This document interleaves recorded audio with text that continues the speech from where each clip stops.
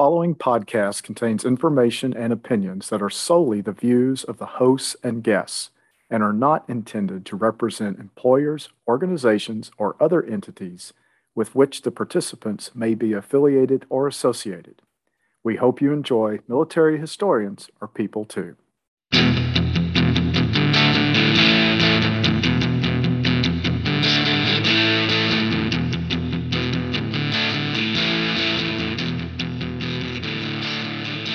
Got his Porsche started this morning. Yeah, did the Porsche cranked up for you, Jay? It's probably like, I'm not talking to you guys now. I'm not talking now. Yeah. I actually haven't driven in a couple of days. I had a nice ride back and forth to Connecticut last weekend, but all right. So Westport, huh?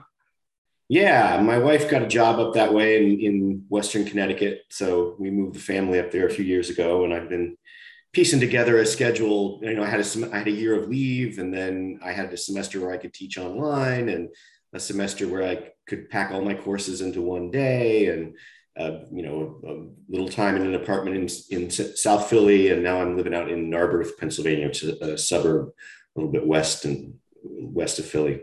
Gotcha. Well, we've got a Porsche question in here for you at the end. So it looks like you've been to Amsterdam recently. Well, this is actually an ancient shirt. I was there this summer, but this is an old shirt that replaces an even older shirt. I had this one that was just falling to rags, and a friend was going to Amsterdam. I said, "Oh, get me a Bulldog t-shirt." And that was probably 15 years ago. So awesome. That's something I should look for. We're going over Thanksgiving. Yeah. This is a little bit different now. The Bulldog it's kind of taken over everything and become really commercial. So I think the joke is that they sell more t-shirts than they do weed. Yeah. Yeah. Brian will attest. I'm more of a t-shirt junkie in that regard. So, Yeah, that is my the best souvenir I can possibly come away with from anywhere is a good t-shirt. Yeah. Well, I like this one because it's a conversation starter and only for people who kind of know, right? So yeah. I've worn it to gatherings where I'm trying to meet new people, and I wear this, and then the interesting people come and talk to me. Yeah. Well, it's funny, Jay. Like I've got my Boo Radley's t-shirt on, and Jennifer this morning is like, "What are the Boo Radleys?" I'm like, "We've been married for over 20 years. How do you not know the Boo Radleys?" Brian, let me do my shout outs real quick. Yeah, get your shout outs in. Jay, be a little patient.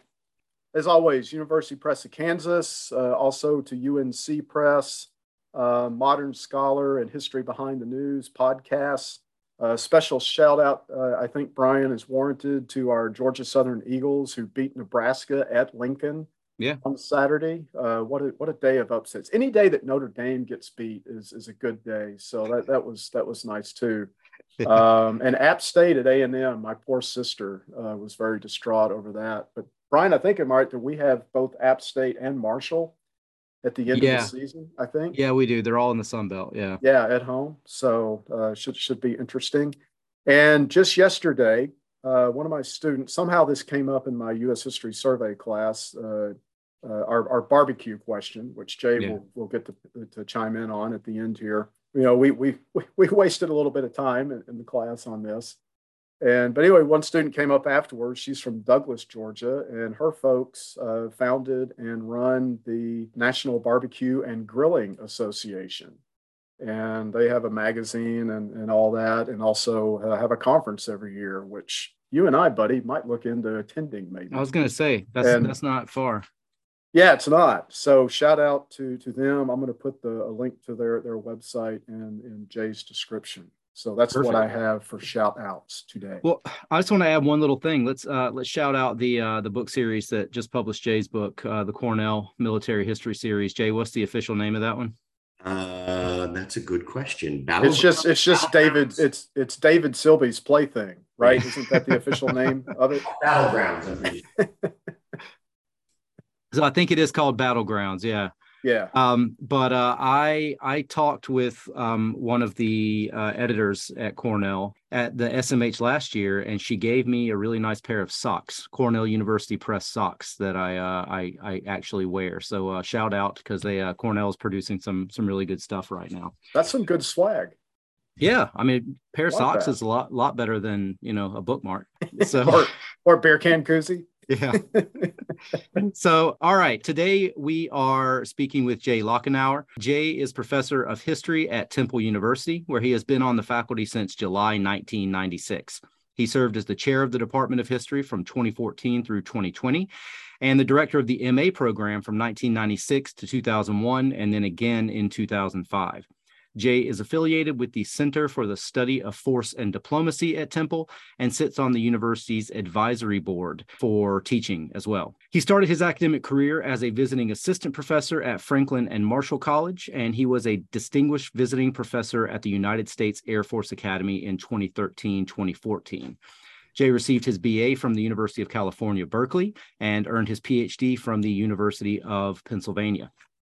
Jay is the author of 2 monographs: Soldiers as Citizens, Former Wehrmacht Officers in the Federal Republic of Germany, 1945 through 1955. And that one was done with Nebraska in 2001. And most recently, Dragon Slayer, The Life and Legend of Erich Ludendorff. And Cornell put that one out just last year. His articles have been published in the Journal of Military History and the German Studies Review, and his article, Black and White Memories of War, Victimization and Violence in West German War Films of the 1950s, won the Society for Military History's Mankato Prize. Jay's research has been supported by the German Academic Exchange, the Andrew W. Mellon Foundation, and many others. He is a highly decorated teacher and has won at least 4 teaching awards at Temple. Jay's been part of the digital scene for decades. He was an early editor for H. German back when it first got started, and he served as the host of the New Books in Military History podcast from 2009 to 2019, and this is certainly not the first podcast that he has been on. So, Jay, we really appreciate you taking a little time to talk to us this morning. Thanks a lot. Jay, I'm going to go ahead and get started with our usual first question. And this is basically your background. Where do you come from? What did your parents do? And how did you first get interested in history? Well, I'm a little nervous about the barbecue question because while I was born in Indiana, I mostly grew up in California, where barbecue is not so intensely studied as it is in other parts of the country. But so I grew up mostly in California. As you said, I went to the University of California for my undergrad. My mom was a school teacher, among other things, managed a department store for a while, did a lot of different things. And my dad was an aeronautical engineer, worked for the Air Force, worked for NASA, and then finished his career at Northrop Grumman out in California. So, I think maybe growing up around the Air Force, that was part of my kindled my interest in military history. I was always kind of interested in flying and planes and astronauts and stuff like that. And when I went to Berkeley, I was intending to be pre-med, and I was going to be a history major but take all the science classes and stuff and go to med school. And I loved the science, and I wasn't so fond of the sort of pre-med track and the other things that were involved in that. So all the time I'd been taking German along with my history major, and finally just decided sometime, I think in my junior year, just to see if I could put these things together. And lo and behold, it worked out. I worked with Jerry Feldman at Berkeley pretty closely on an honors thesis and a senior thesis, and then he helped pave the way for me to go to Penn. So, and then I went to Philly. Never been there in my life. Drove out across country in a little rusty Honda Prelude, and kind of haven't left other than these short stints other places, or now back and forth to Connecticut a bit. Getting a PhD in history, was that kind of part of the plan all along, or at what point in your undergrad did you decide this is the way I want to go versus doing something else? It was really that moment when I decided to bail out of, I dabbled in a couple of other things first, but that moment when I decided to try to put German and history together. And then I always attribute it to a lack of imagination. I just thought, well, I'll go get a PhD and become a professor, and it'll all work out somehow. Now, you mentioned you dabbled in some other things. We have to explore that because we've had guests who have dabbled from everything from theater to journalism, okay, and a lot of stuff in between. So what did you dabble in?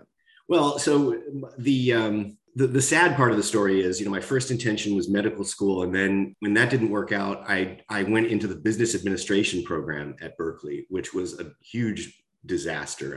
I kind of like macroeconomics and some of those things, but, statistics and accounting and all that. And again, it was just kind of the environment was so unstimulating that I couldn't stand it. So that helped push me in that direction of history.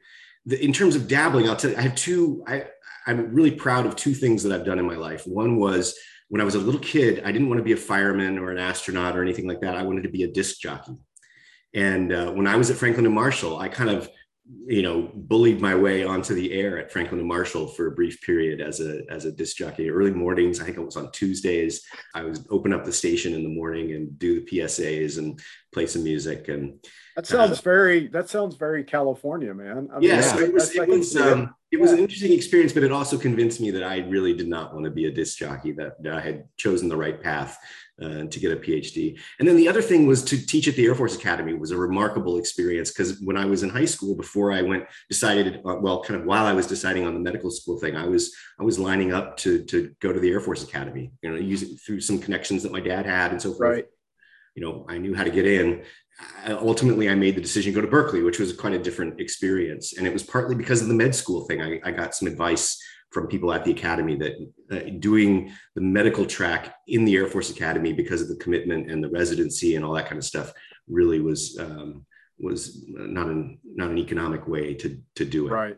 Yeah. So how did you decide on Penn? Well, Penn was, so I just applied all to East Coast schools, for their PhD. I guess I did apply to Stanford, but I just kind of wanted to get out of California for a while and see the rest of the country. And so I applied all the usual suspects, Harvard, Yale, and Columbia, and places like that. And I got the best deal at Penn. And it was a great decision. In retrospect, the people I was thinking about studying with at other places, I don't think I would have thrived in some of those environments the way I did at Penn.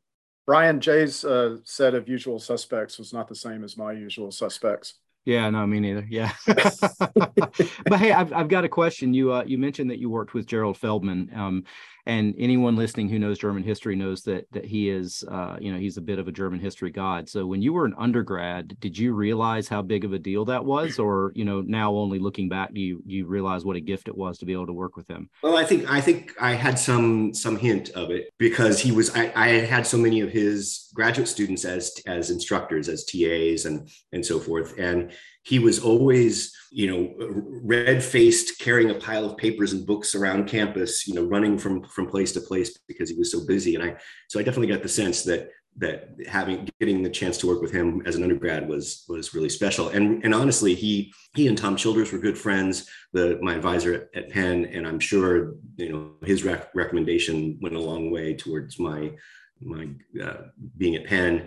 And then he's a somewhat controversial figure, I think, for some people, because of the David Abraham deal and his involvement in that. But he was so generous. When we had a conference at Penn my first year there, and he was scheduled to attend, and I figured, I didn't think he'd remember who I was, but he really sought me out at the conference and asked me how I was doing, and was really a generous guy.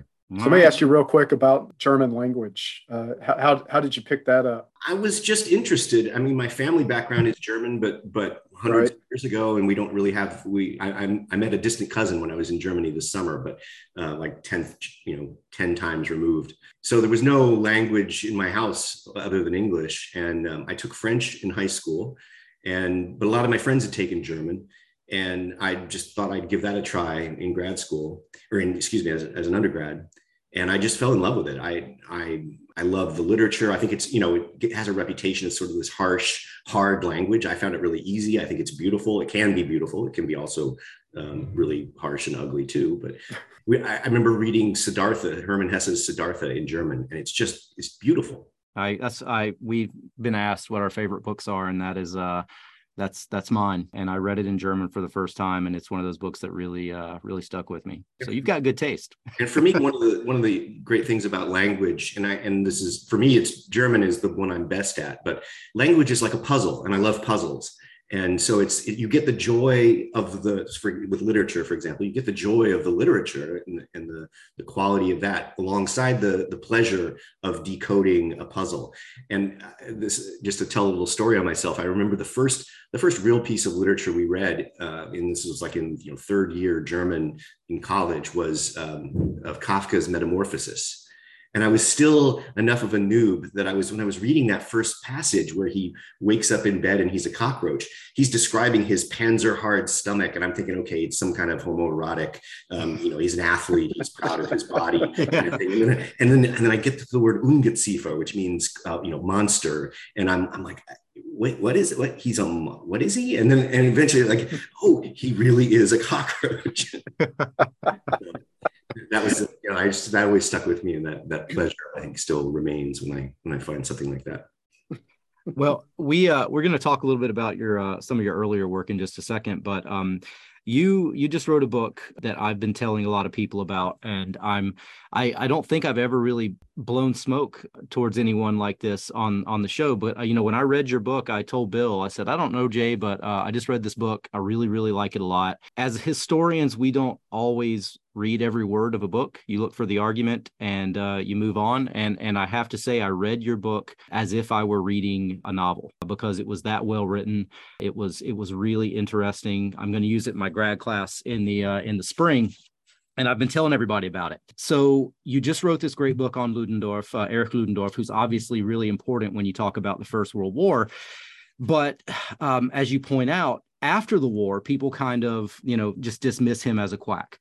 And what you've done is try to really bring him back as an important piece of the interwar picture and the Third Reich. And so, what made you want to re-examine Ludendorff's role, and what do you want our listeners to know? What do we need to know about Ludendorff if we're going to understand the Third Reich?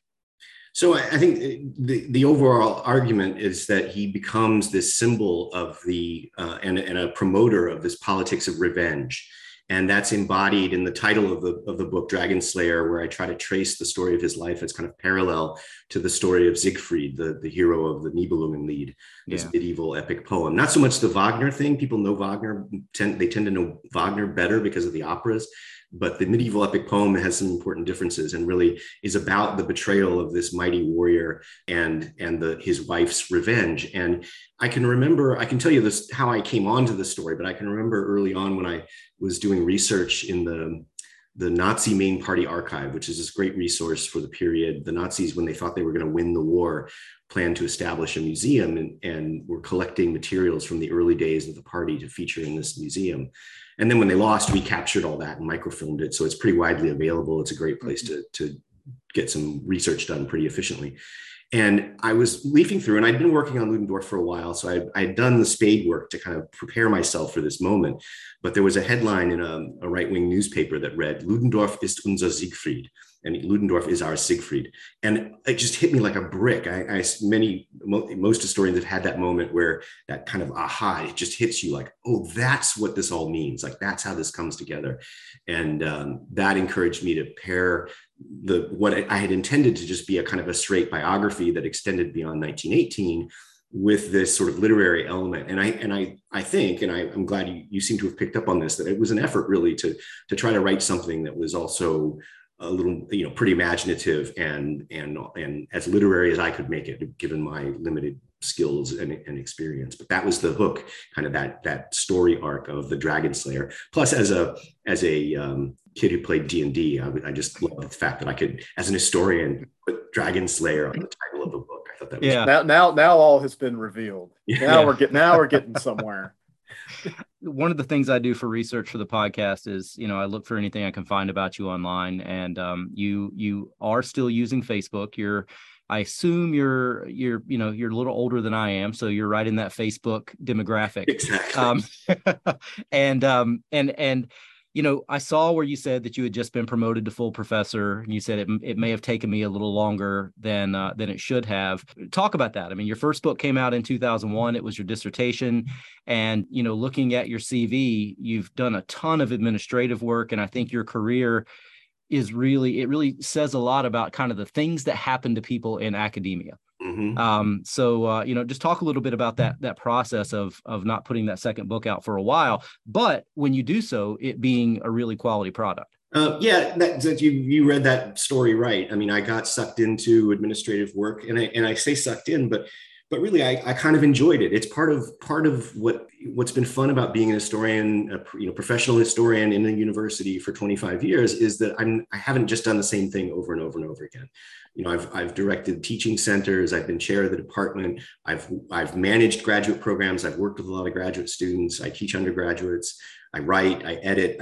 So I do podcasts, and look, at the time it was a little bit frustrating once I realized what I was doing to myself in terms of, stalling my promotion by not prioritizing research. I'm surrounded at Temple by fantastic colleagues who are many of whom are incredibly productive. Yeah. And, I saw it happening. I knew what was happening, and I kind of did it anyway. and I enjoy, being with my family and taking the kids. I was always the one who was taking the kids to school and all that kind of stuff. So I did a lot of other stuff, and I was reconciled to the fact that maybe I would just stay an associate professor forever. But the Ludendorff thing kind of inspired me enough to push that through. And now it's, you're reminded how fun it is to be an historian and to research and do, I went back to the archives this summer on a new project. And so I'm intending to continue to write and so forth. But I'm just one of those people that writes very slowly and does lots of other things in between. Yeah, but it sounds like you prioritized, life choices, right? I mean, you did what was important to you, especially getting to spend time with your kids and stuff like that. So I don't know. I think people, especially from the outside, kind of forget, it looks like we just have this rush to go get tenure, get promoted. It's not always like that. Tenure was a different issue. Yeah, right. There was a clock ticking, and sure, there was a lot of pressure and anxiety associated with that. But the other thing that I would say about Temple, and I'm not going to name names, is I had colleagues for whom I have enormous respect who retired as associate professors. Yeah. They were, good historians, great teachers, wonderful people, and they were associate professors. There's no shame in that. No. Right. Yeah. Right. Yeah, my advisor at Ohio State, guy named Alan Byerson, who I don't think listens to the podcast, but maybe I can talk him into it. He, without question, is one of the most brilliant men that I've ever met, and he really cared about teaching and about guiding graduate students, and he retired as an associate professor. Yeah. And I have no doubt that if he just made some different decisions, he could have written 3 or 4 books, but he just wrote the one. Do you want to do our faux break? We're 25 minutes in, or do you want to? Yeah, we can faux break it.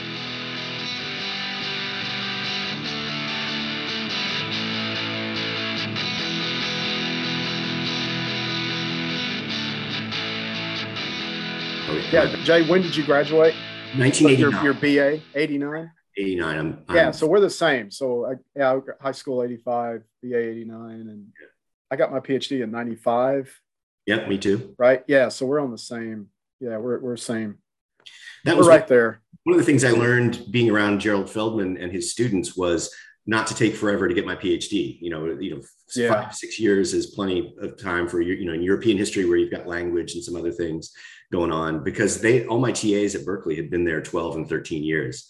Wow. The coffee was good, the weather was nice, there were no jobs, so they just hung around, and I didn't want to be in that situation. I did notice that. I saw on your CV, you really went quickly through. Once you hit Penn, you moved through really quickly and got done. Yeah. Is Childers still there? Childers is retired now. Okay. I have sadly relatively little contact with him. I don't think his health is very good at the moment.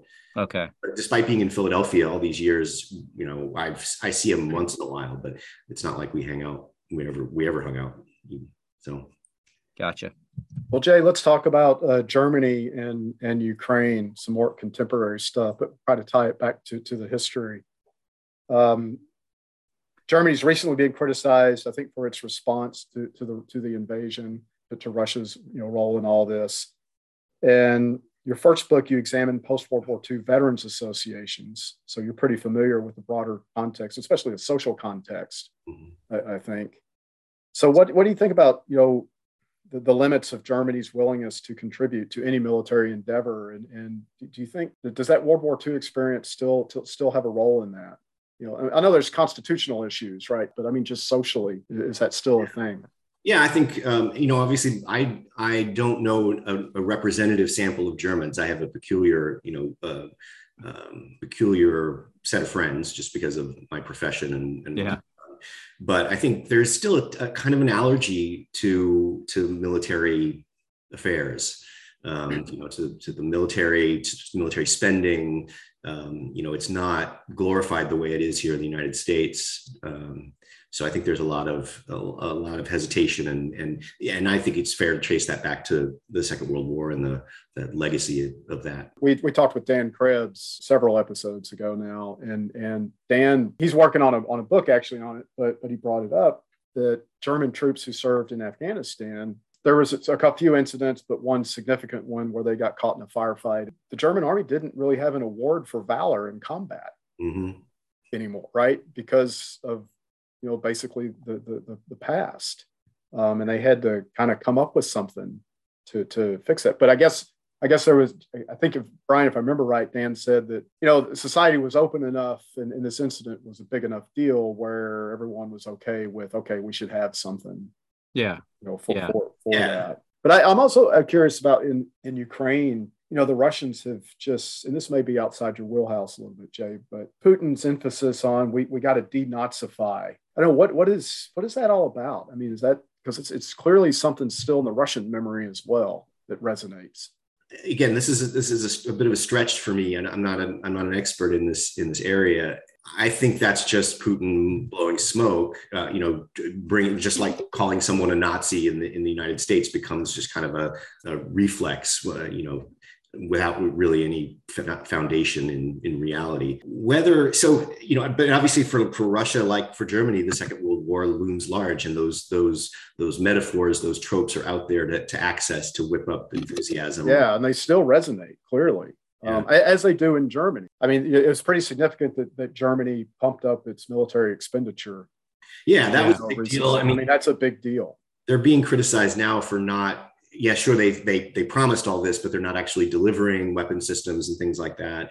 I think for me, just as someone who's interested in Europe and history, the reaction of the Poles has been the most remarkable. I mean, and I've got German friends and people with connections to Poland who are just kind of astounded and really impressed with the degree to which not just the government but Polish people have taken in Ukrainians. And there's some historical bad blood there that interfered with that, but they're putting that aside to really help out the Ukrainians more than the Germans, I think, in some ways. So I think it's interesting that the United States, we've got at least 3 or 4 sets of veterans, especially sets of veterans who've experienced combat, and that they're in different generational stages. But collectively you have a heavy presence of that. Mm-hmm. Whereas in Germany, you don't have that, right? I mean, there's hardly any World War II veterans left, and beyond that, I mean, other than more recently, there's been no experience of the trauma of combat, those veterans coming home and how you deal with them, right? Which I think Germany is struggling with that, more recently with the troops returning from serving in Afghanistan, and admittedly they're small numbers, right, comparatively. And this didn't come up earlier, but they were stationed, not to denigrate their service and experience there, but they were stationed in an area that was relatively calm. Right. And intentionally. Right. Yeah. So my current project is on sports and the military. And one of the elements of it is the support for the Paralympic movement. So most militaries now they're the way they get around the amateur status of athletes, right? Is they're serving in militaries, the elite Olympic athletes, at least. In the United States, the support for the Paralympics is huge because we have, unfortunately, a lot of wounded veterans, right, participate in the Paralympics. And Germany has started to do that as well. But again, the numbers are so tiny. There's just a handful of Paralympic athletes that are connected to the military the way so many Americans are.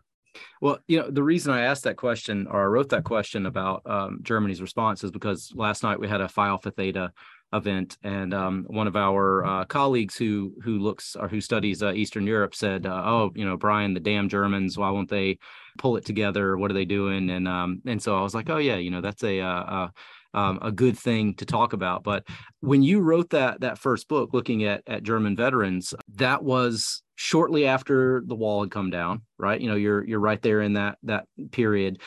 Did you have the opportunity to actually go and talk to veterans associations? And I can't imagine what that world must have been like in the 90s of World War II former officers. It's an interesting story. So it was very much my path toward that book. My dissertation in that book started in the fall of 1989 when I was in grad school, just starting. I was intending to study, I think, East Elbian conservative elites in Prussia in the 19th century, something like that. And the wall fell, and suddenly I don't think you could make that up. That's awesome. No, I'm serious about that.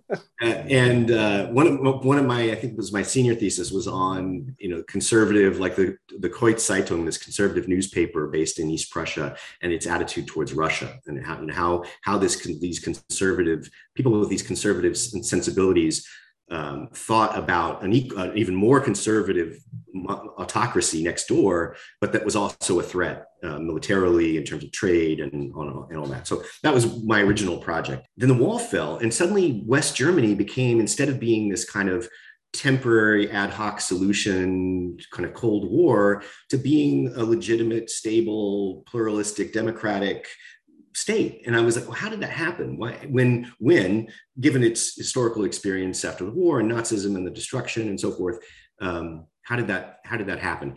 And because of my interest in the military, it occurred to me that looking at veterans might be a way, kind of an extreme example to explain that. These people that had been, in terms of the officers, had been intimately connected to the Nazi regime, had supported the Nazi war effort, and through their own actions, then were discriminated against and defamed after the war according to their sense of honor and all that by this new state and society. And yet they unlike the 1920s, they don't go around shooting the place up and staging coups and things like that. And there's some obvious explanations to that involving the American occupation, the occupation by the Allies, but I tried to dig for some more evidence. And I did. So very early on, I started talking to veterans, to German veterans, and none of them remembered what I was seeing in the archive.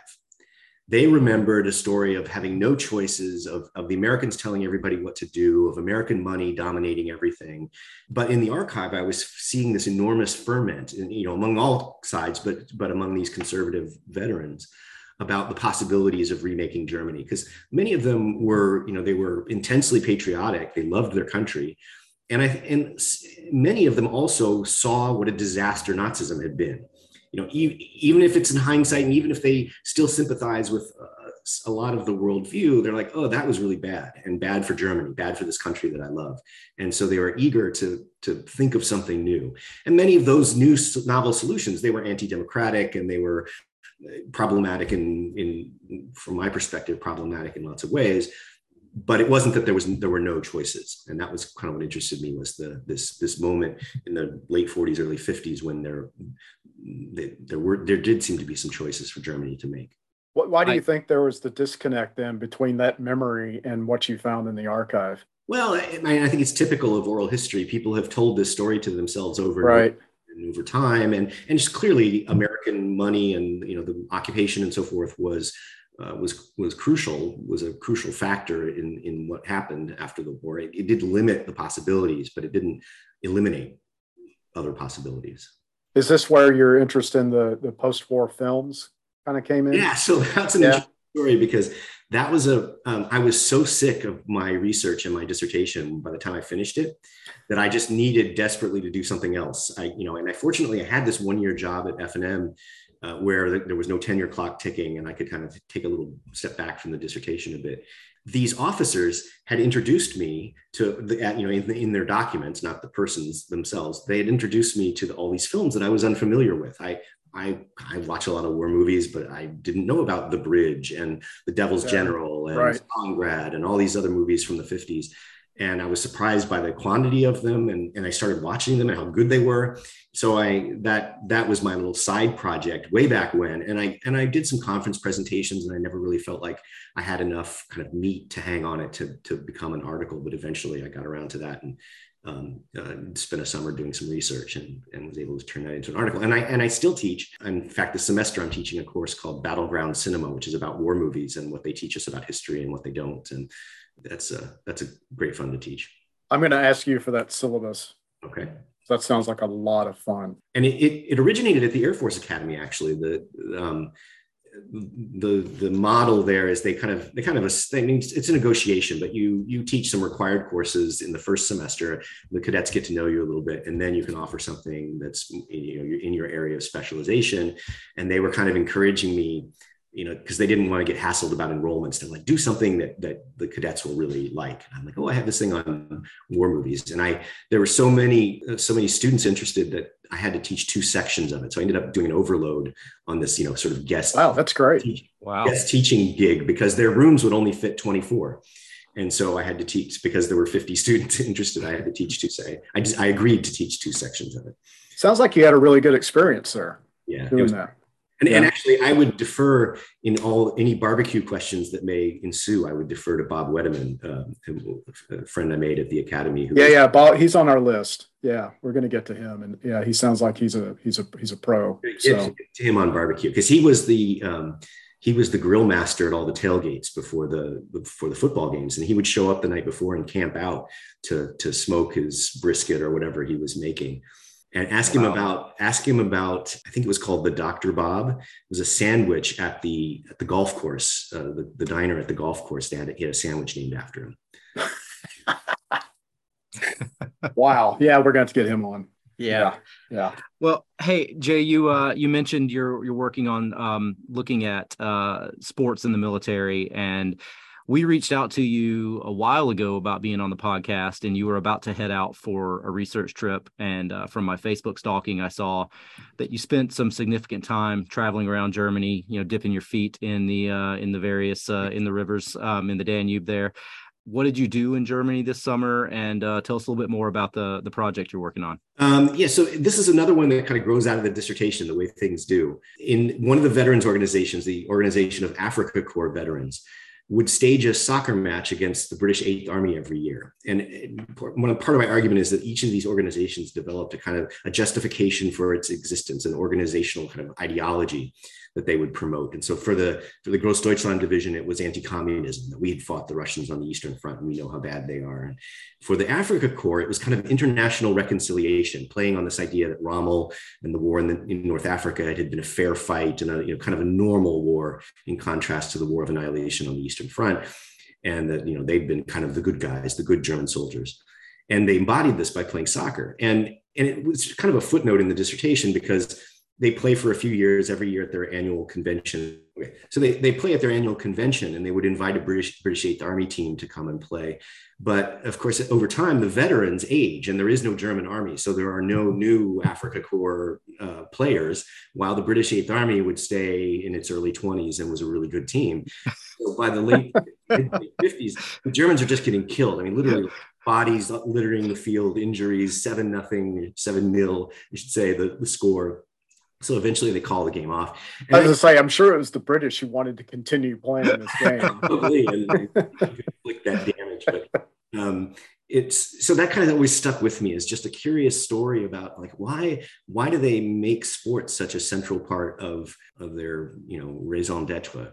And then it was sort of cinched by my experience at the Air Force Academy, which is crazy about sports, as the colleges are. But something like 25% of the cadets are actually NCAA athletes in fencing and hockey and football. Wow. And unlike at Temple, where I very rarely get a football or basketball player in my classes, I had tons of them in my classes at the Air Force Academy. So I got to know them. I went to every chance I tried to go to every single athlete's, at least one of their matches or games. So that kind of, brought back the memory of that soccer match. And I thought, I'm going to do something about why militaries invest so much energy, time, money in caring about sports. And putting on sports events. And like my dissertation, in some ways there's some obvious answers. It's physical fitness. It's supposed to build camaraderie and teamwork and aggressiveness. And there's surprisingly little concrete evidence to support that. And in fact, it causes injuries and there's abuse and there's all kinds of bad things that go along with sports.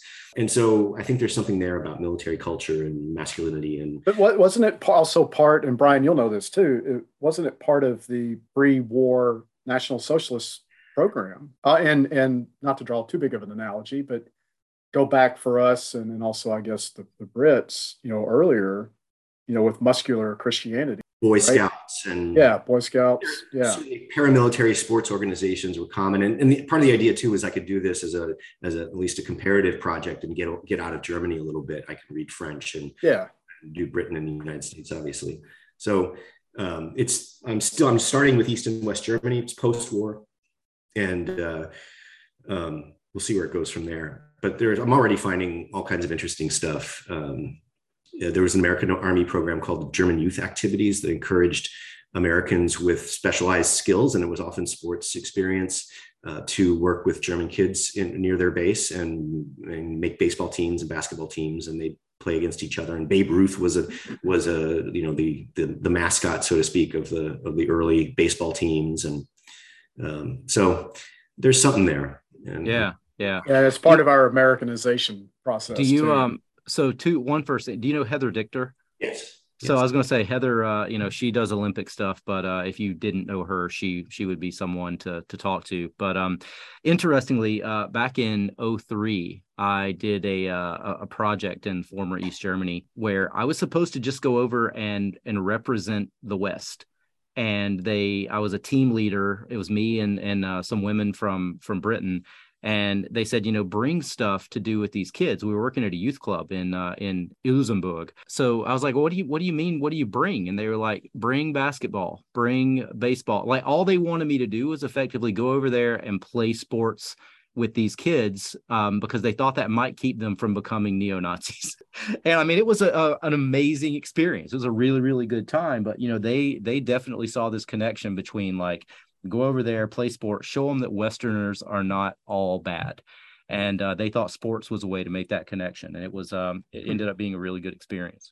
I had a similar experience, and this was in 1991. I was spending some time doing research, and I had a little free time, and I thought, this being 1991, I thought I'd go to Leipzig and Dresden and kind of see where the revolution happened. And I was on my way, and it's too long a story to tell, but I met this family from Chemnitz, from Karl-Marx-Stadt, and they invited me to stay at their apartment, which was empty. They were staying out in their little garden settlement outside of town. And they would pick me up and take me to the train station if I wanted to go somewhere, and feed me breakfast. It was they were delightful people. But one of their neighbors was a young guy, and he wanted to meet the American, and he would come over, and more than anything, he wanted me to ride his motorcycle. Oh. and I have ridden a motorcycle lifetime total, but certainly not experienced at it. And I got on this thing and I rode down the street back and forth a few times, and that really impressed them that I could ride this motorcycle. Awesome. That's great. That is awesome. I actually did an accidental little burnout too, which scared the hell out of me, because not being kind of a novice, I was going down the street, and then as I turned, of course, my hand went like this.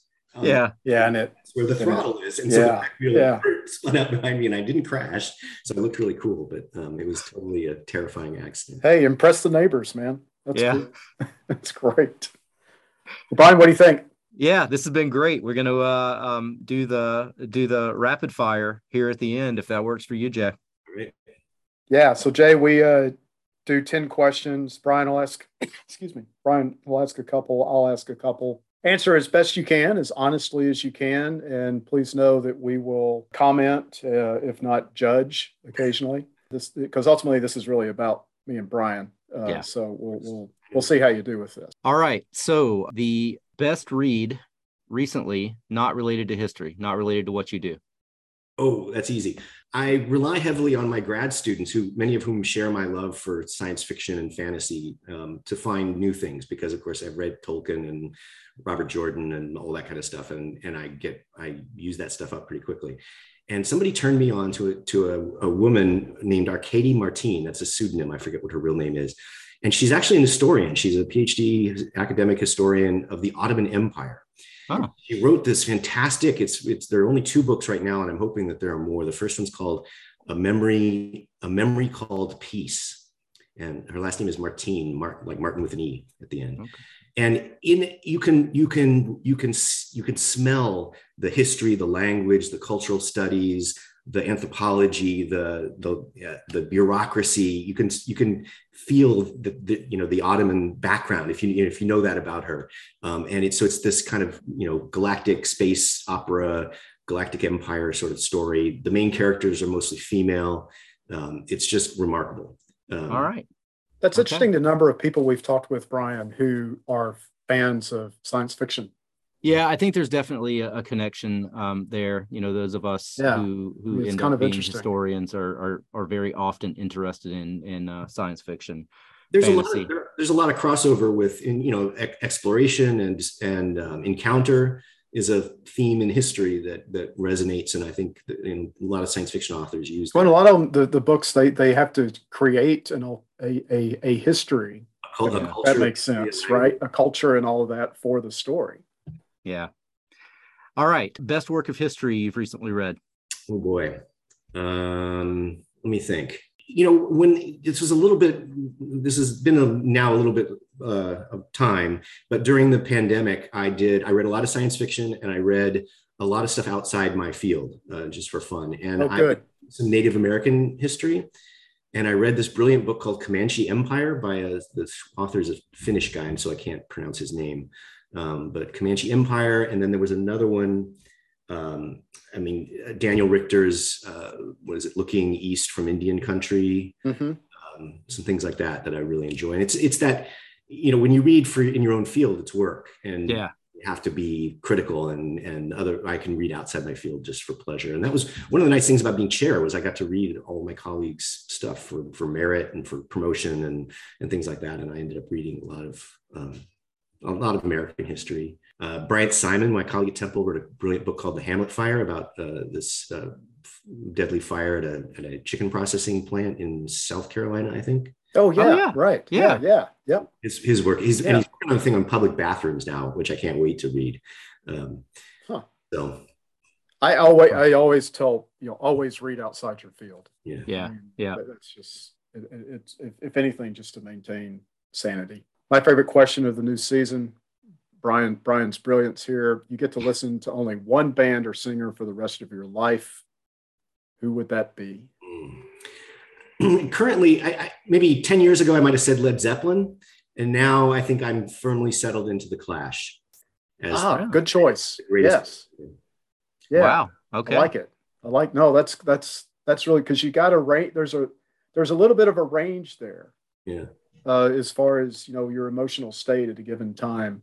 Yeah. What you might listen to in their catalog. But, it's the adolescent thing. It was when they were around is when I was a kid, and I saw them once back in the day. Oh wow. They were terrible in concert. This was the US Festival in '83, and they were breaking up already, and it was not good. But I don't think anyone brings their A game to the US Festival, but that's just me. I rely on my kids a lot too to find new bands. I'm grooving on Childish Gambino right now. Oh yeah, Lover's Son. Yeah, there's a lot of great psychedelic stuff that comes out now. It's Spotify, so I can't name any of the bands necessarily. Yeah. I've got some playlists going. My kids can make a mean playlist. No, I'm a Clash. I like it. It's good. What are you binge watching? So recently, I'm always late, which has the benefit of you can truly binge watch, right? You don't have to wait for episodes. One of my favorites recently was Our Flag Means Death. It's now I'm going to forget what it's on. Is it on HBO or Netflix? And it's Taika Waititi and Murray from Flight of the Conchords, these New Zealand actors. Oh, yeah. Murray is arguably the main character. Taika Waititi plays Blackbeard. And Murray is this 18th century gentleman who wants to take to the sea and become a pirate, but doesn't really realize what being a pirate is. It's just hilarious. It's really, really good. Well, hey, I recommend, if you haven't seen it, Netflix has a show called Cleo with a K. and it's about a former Stasi assassin who gets betrayed. Okay. And then the wall comes down and she goes looking for revenge. It's very, very humorous. So definitely worth checking out. Jay, my friends I stay with in Statesboro when I'm down there, Terry and Ellen, for over a year now, we have been going through by DVD, because it's not streaming, Northern Exposure. Okay. Remember the early 90s? Yeah. And we've been going through it. And I think we're deep into season 3 now, because that's back when they had like 20 episodes in a season, right? But they're all, it's DVD. It still comes from Netflix. And every, Monday night we'll watch a couple of episodes. And I'll tell you what, it holds up. It's a good show. It really holds up. Yeah. I'm impressed that Terry has a DVD player. We got to use his Xbox thing. Yeah. I'm just really lazy sometimes. And so binge watching is kind of a commitment. I just like to have something on sometimes. Yeah. And I'm same here. Into Bob's Burgers. Bob's Burgers is awesome. That's really funny. And then I'll watch, you guys probably know Tank Chats from the British Armor Museum. Mm-hmm. No. And I've seen that. Yeah. Okay. And then Jay Leno's Garage, since I'm a car guy. Jay Leno's Garage. They're both totally formulaic, but they're just sort of soothing. You can have them on in the background. You don't have to pay attention really, right? And I'm like you. I got to have something going on in the background and stuff like that's perfect for that. That's awesome. This is based on some photos you had on Facebook. Should Pete Rose get into the Hall of Fame? No. Okay, really? I'm sick of him. Again, my answer would have been different 20 years ago. Yeah. I think the current situation where his record is in the Hall of Fame, as it should be, but he doesn't need to be. Okay, good answer. Now he was, I had a Pete Rose poster on my wall when I was a kid. Mom used to tease me because she said I had the ugliest posters in the world. I had Pete Rose, George Foster, who is not an attractive man in my view, and Sid Vicious were the 3 posters I had on my wall. And my mom used to just come in my room and like, what is this?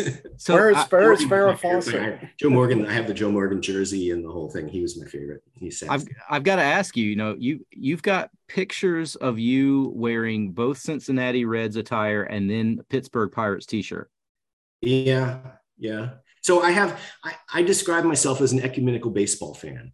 I was living in Southern Ohio in the 70s when the Big Red Machine was on. That's my favorite. 76 Reds are my baseball luck. Yeah. When I moved from Dayton, Ohio to Los Angeles area, just as the Dodgers were getting really hot in the late 70s. Yeah. I went to college in 1985 in Berkeley, just as the A's and the Giants were both heating up. And in the East Bay, I was an A's fan. And so I was just blessed by awesome baseball. And Philly is a great sports town. Phillies have been a bit of a, over the past 30 years, have been good twice. It's a little frustrating, but I love the grass. I love, Dodger Stadium when you're in the desert and you go out into this place with this beautiful green grass and the dry hills in the background and the 76 sign, and it's just all. And that stadium is just an awesome bit of mid-century modern architecture too. All right, your go-to cheesesteak location when you are in Philly?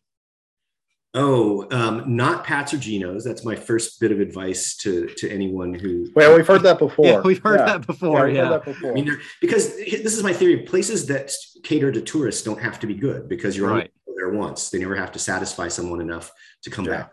Jim's was really good on South Street, but it just had a fire recently, and I haven't heard anything about plans to reopen.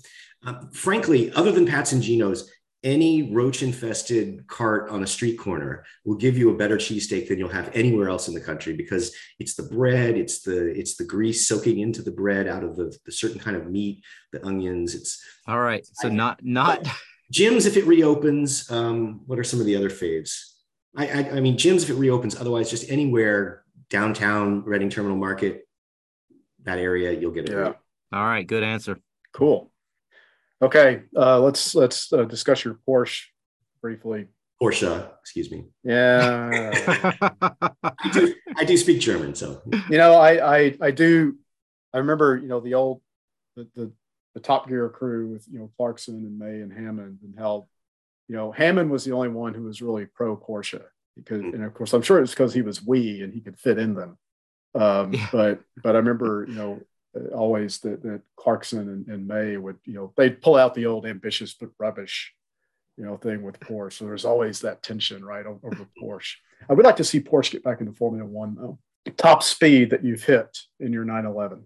Oh gosh, and this is going on. This is going on tape.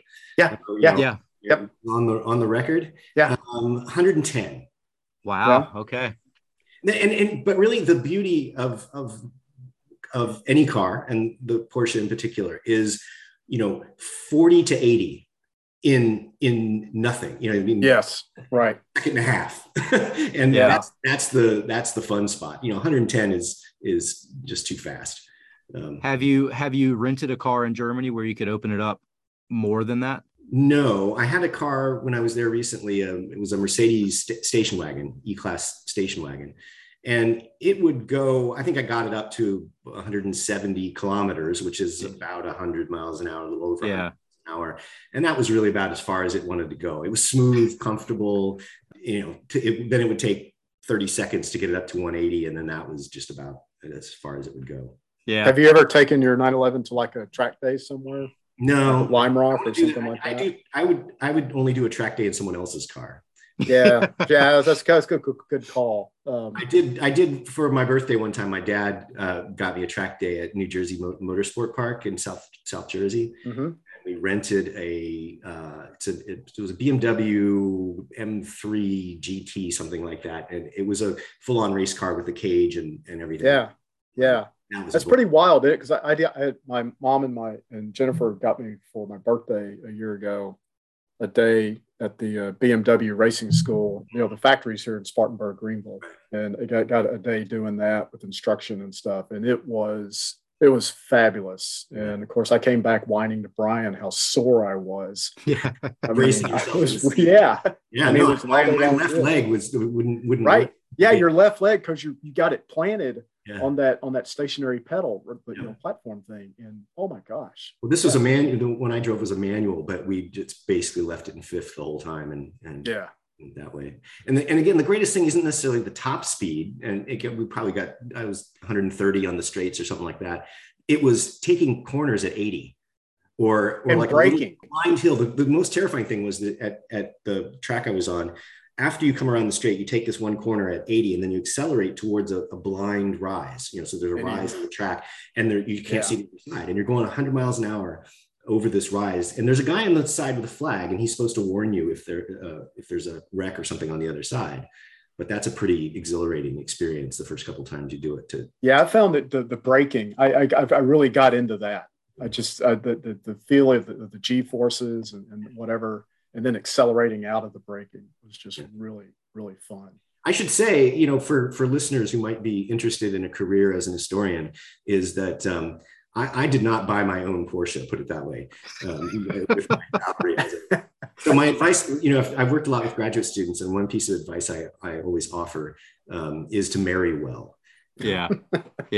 So I have, since you mentioned that, I said to Bill when I started doing research yesterday, Bill, we were both still in the department, and I called Bill in, showed him your car on Facebook, and I said, Bill, apparently Temple pays a lot better than Georgia Southern. This is another important one, Jay. David Lee Roth or Sammy Hagar? Oh, David Lee Roth, please. I thought that's where you were going to go, and I'm glad to hear it. I had Van Halen 1 on cassette, man. I had it on 8-track. Ooh, okay. Because I was in that remember the purgatory period between 8 tracks and cassettes? Yeah. Right? And they still had it on. I probably got it, probably stole it from somebody else. Right. Out of their car. I think I was 7 back then. So we'll all right. Your opinion of the portrayal of Eric Ludendorff in Wonder Woman. I knew this was going to come up. It comes up a lot. I was just, my mouth was wide open. I didn't really know when I went into the theater, and I was like, what? Really? So I was trying to be generous. I study films and I teach films, and I'm pretty flexible. I'm not one of these people that wants to pick nits about realism and so forth. And so I tried to give them the benefit of the doubt. And in fact, there is a little bit of plausibility there in the sense that Ludendorff, when he was on the general staff before the war, was always really interested in technology. Yeah. Not necessarily gas, but he was a big promoter of the Krupp siege mortars and aircraft and things like that. So in that sense, okay, he wants to promote these gas weapons. He was a bad guy. Okay, I can accept that. But other than that, it was just, why pick an actual historical character? Why not just make up an evil in general that that tries to kill everybody? Yeah, that was my problem. Yeah. So it was just kind of puzzling to me more than anything. All right. So the final question, and you've already said you would defer to someone else, but we're going to try to get an answer out of you here. When it comes to barbecue, first off, brisket or pork?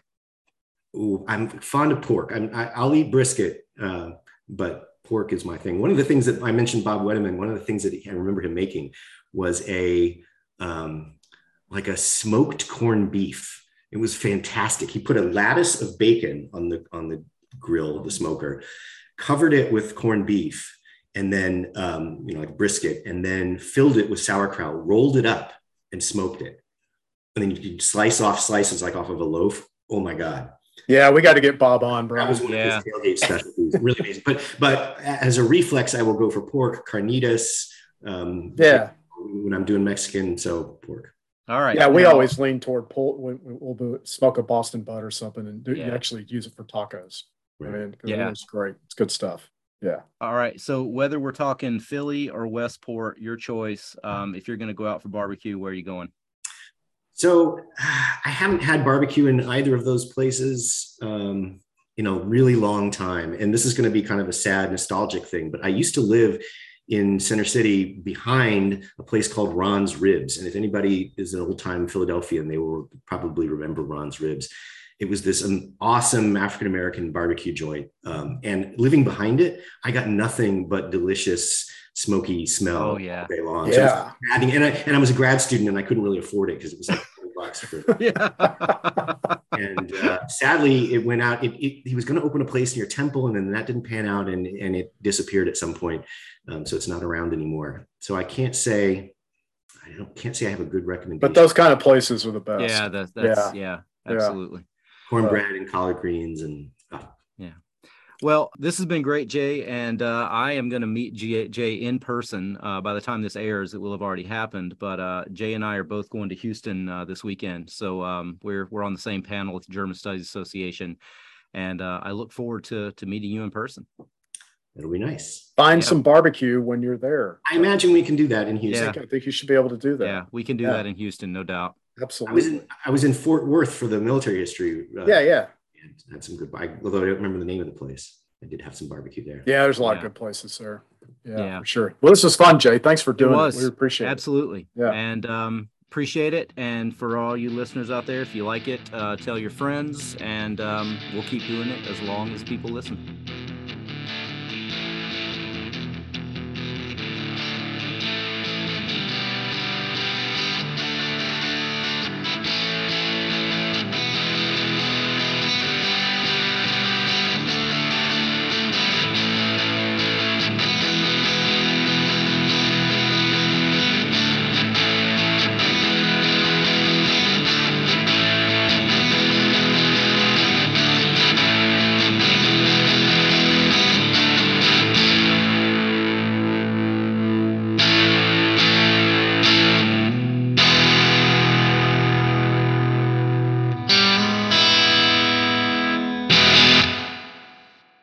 Military Historians Are People Too is produced, written, and hosted by Brian Feltman and Bill Allison.